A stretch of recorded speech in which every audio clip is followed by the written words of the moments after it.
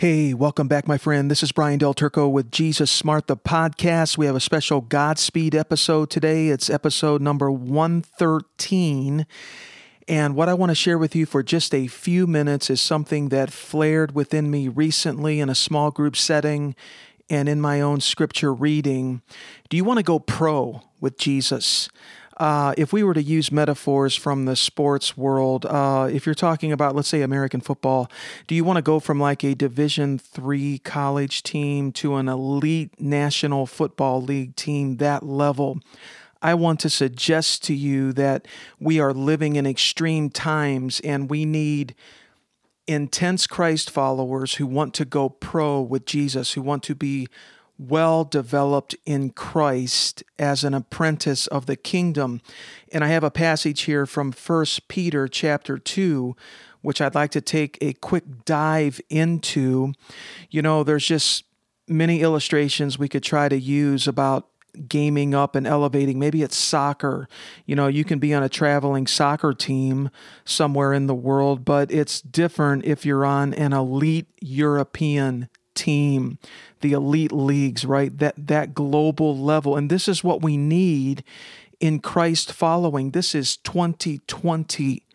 I mean, look around you in whatever nation you're in, or look at geopolitical events. The world is sort of on fire right now. And there is much advancement from the kingdom of darkness. What we need is more advancement, elevated advancement from the church of Christ. The gates of hell shall not prevail against what Jesus is authentically building. And that's a key part. What is he authentically building? He said, I will build my ecclesia, my church. But many times we build church after our own image. I don't know if Jesus really entrusts us with building his church. He said, go out and make disciples. I'm working with this right now. But he said, go out and make disciples. And for sure, he uses us in the building of his ecclesia. But I feel like he reserves the right to build his church. He has the blueprint. He is the master craftsman. He is that elect stone which has been laid down as a foundation. And I want to suggest to you, my friend, I don't know what your vision for life is, relationally, financially, well-being, your work, your business, the kingdom contribution that you're called to bring to the table. But I want to suggest to you that you need to cry out to God. I need to cry out to God to be rightly fitted together in whatever season of life you're in, engrafted into the body of Christ, into an ecclesia expression that Jesus is building. You in a wonderful way. You need to agitate for that and be honing in on that and crying out to God for it. Well, let me get right to this passage in 1 Peter chapter 2. Peter says, as newborn babes, desire the pure milk of the word that you may grow, if you have tasted the Lord is gracious. And then coming to him as to a living stone, rejected indeed by men, but chosen by God and precious, you also as living stones are being built up into a spiritual house. It's a spiritual edifice. This is the ecclesia that Jesus said he would build in Matthew 16. He referenced it again in Matthew 18. Peter says we're to be a holy priesthood, to offer up spiritual sacrifices acceptable to God through Jesus Christ. You can read verses 6, 7, 8. I encourage you to do that. And then verse 9. We are a chosen generation, a royal priesthood. This is it. It's that king anointing and that priest anointing merged together in Christ, in us, into a royal priesthood. Peter says we are a holy nation, his own special people, that we may proclaim the praises, the excellencies of God who has called us out of darkness into his marvelous light. We once were not a people, but now we are the people of God. We had not obtained mercy, but now we have obtained mercy. And especially in verse 9 here, Peter is clearly drawing upon language from the Old Testament, Exodus 19, verses 4 to 6. You have seen what I did to the Egyptians. This is God speaking. You have seen what I did to the Egyptians, how I bore you on eagle's wings, and I brought you to myself. Now therefore, if you will indeed obey my voice and keep my covenant, then you shall be a special treasure to me above all people, for all the earth is mine. And you shall be to me a kingdom of priests, a holy nation. These are the words which you shall speak to the children of Israel. It was always God's intent for Israel to be an exemplar nation, a model nation, that the nations of the earth could also come into covenant relationship with God. They were to model excellence in health and well-being, agriculture, business, commerce, wealth creation, how a society works, how people can live together in the shalom of God, family life, community life, tribal life, as a nation as a whole. In every respect, they were to model. It's like the Ethiopian queen when she came to visit Solomon, and Israel was at its zenith there under the reign of David and then Solomon. It says her spirit, her breath was taken away when she saw everything in the kingdom of Solomon. Well, Jesus said, a greater one than Solomon is now among you, meaning himself. And Solomon was but a type and a shadow of the excellencies of Christ, the excellencies of how things work best. And so Peter draws on this language, and the Israel, over the arc of its history, it failed in its calling. And Jesus said, now the kingdom will be given to those who will bear the fruit of it. And he opened it up to the Gentile world, the non-Jewish world, as well as those Jews who would believe. Little tangent here. God is not done with Israel. Read Romans 9 through 11. The nation of Israel today that's been reconstituted in 1948 in the Middle East. Something supernatural has happened there, and God is not done with the nation of Israel. You can read about this in the scriptures. But the gospel has been opened up globally, and now we are that nation, Peter says in 1 Peter 2:9. We are that special people. We are to be that exemplar people. Our marriages should be the best on the planet. Our sex lives should be the healthiest and the best on the planet. Integrity, fidelity, our parenting, our community life, our finances, our well-being, our innovative capacity, our creative thinking, solutions, answers, inventions, businesses, entrepreneurship, what we bring to the education space. We should be teaching at a level that the world cannot teach. We serve the master teacher, the master rabbi. He said, come to me and learn from me. That DNA is in us.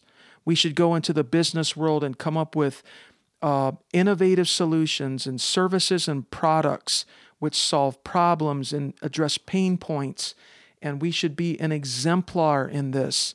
We should go into the civic government space and teach and model and express how society works best as salt and as light. Arts and entertainment. We should be the best.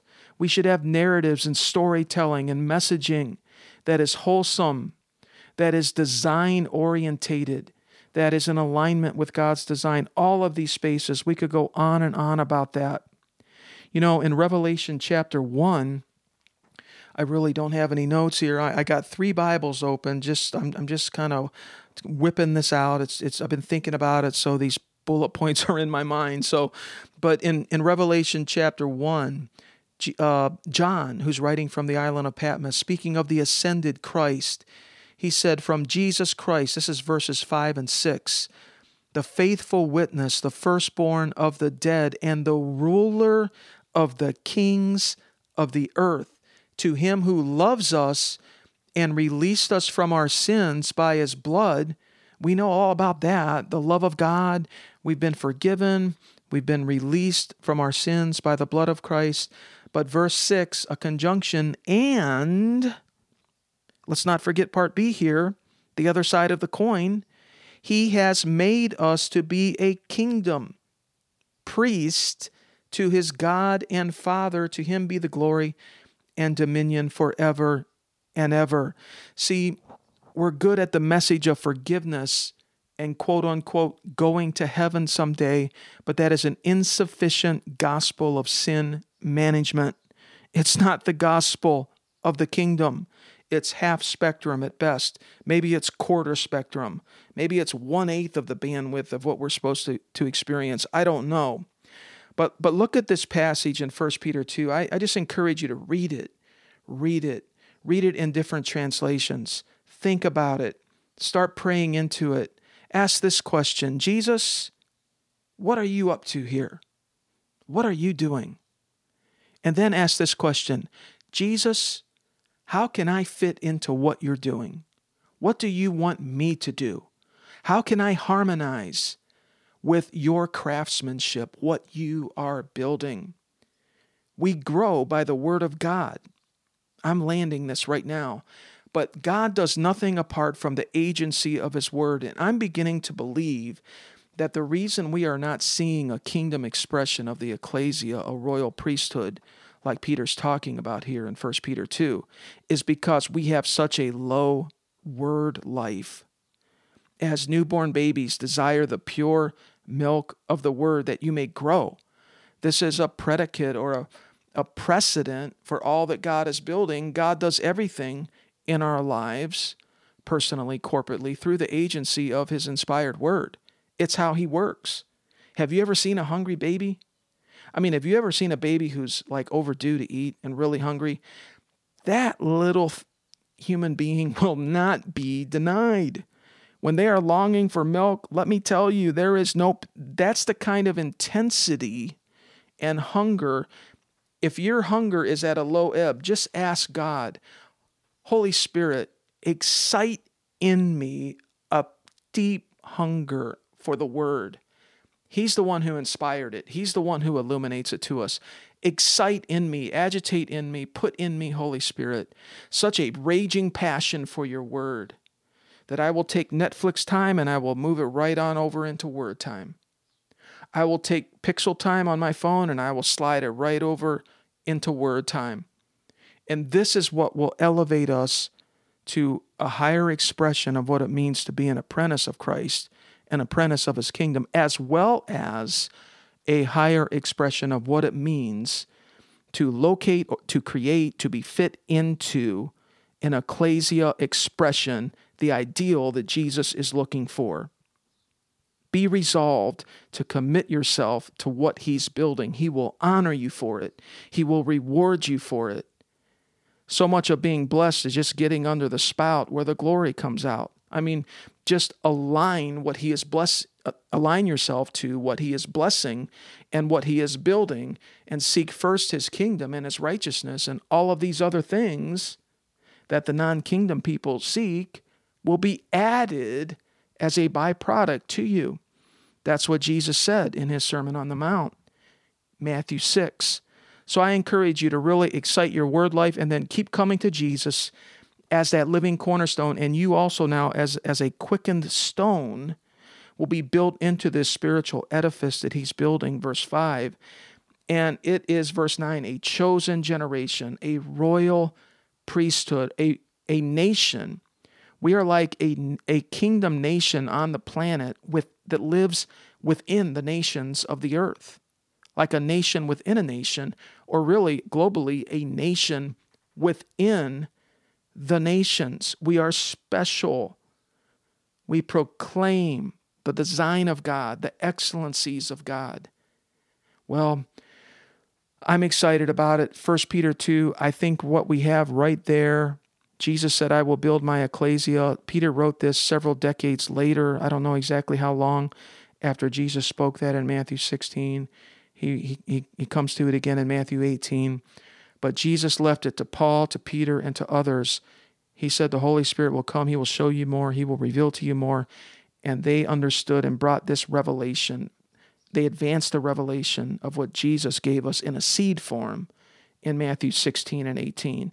We have to get into the New Testament and allow it to reshape our thinking and our worldview.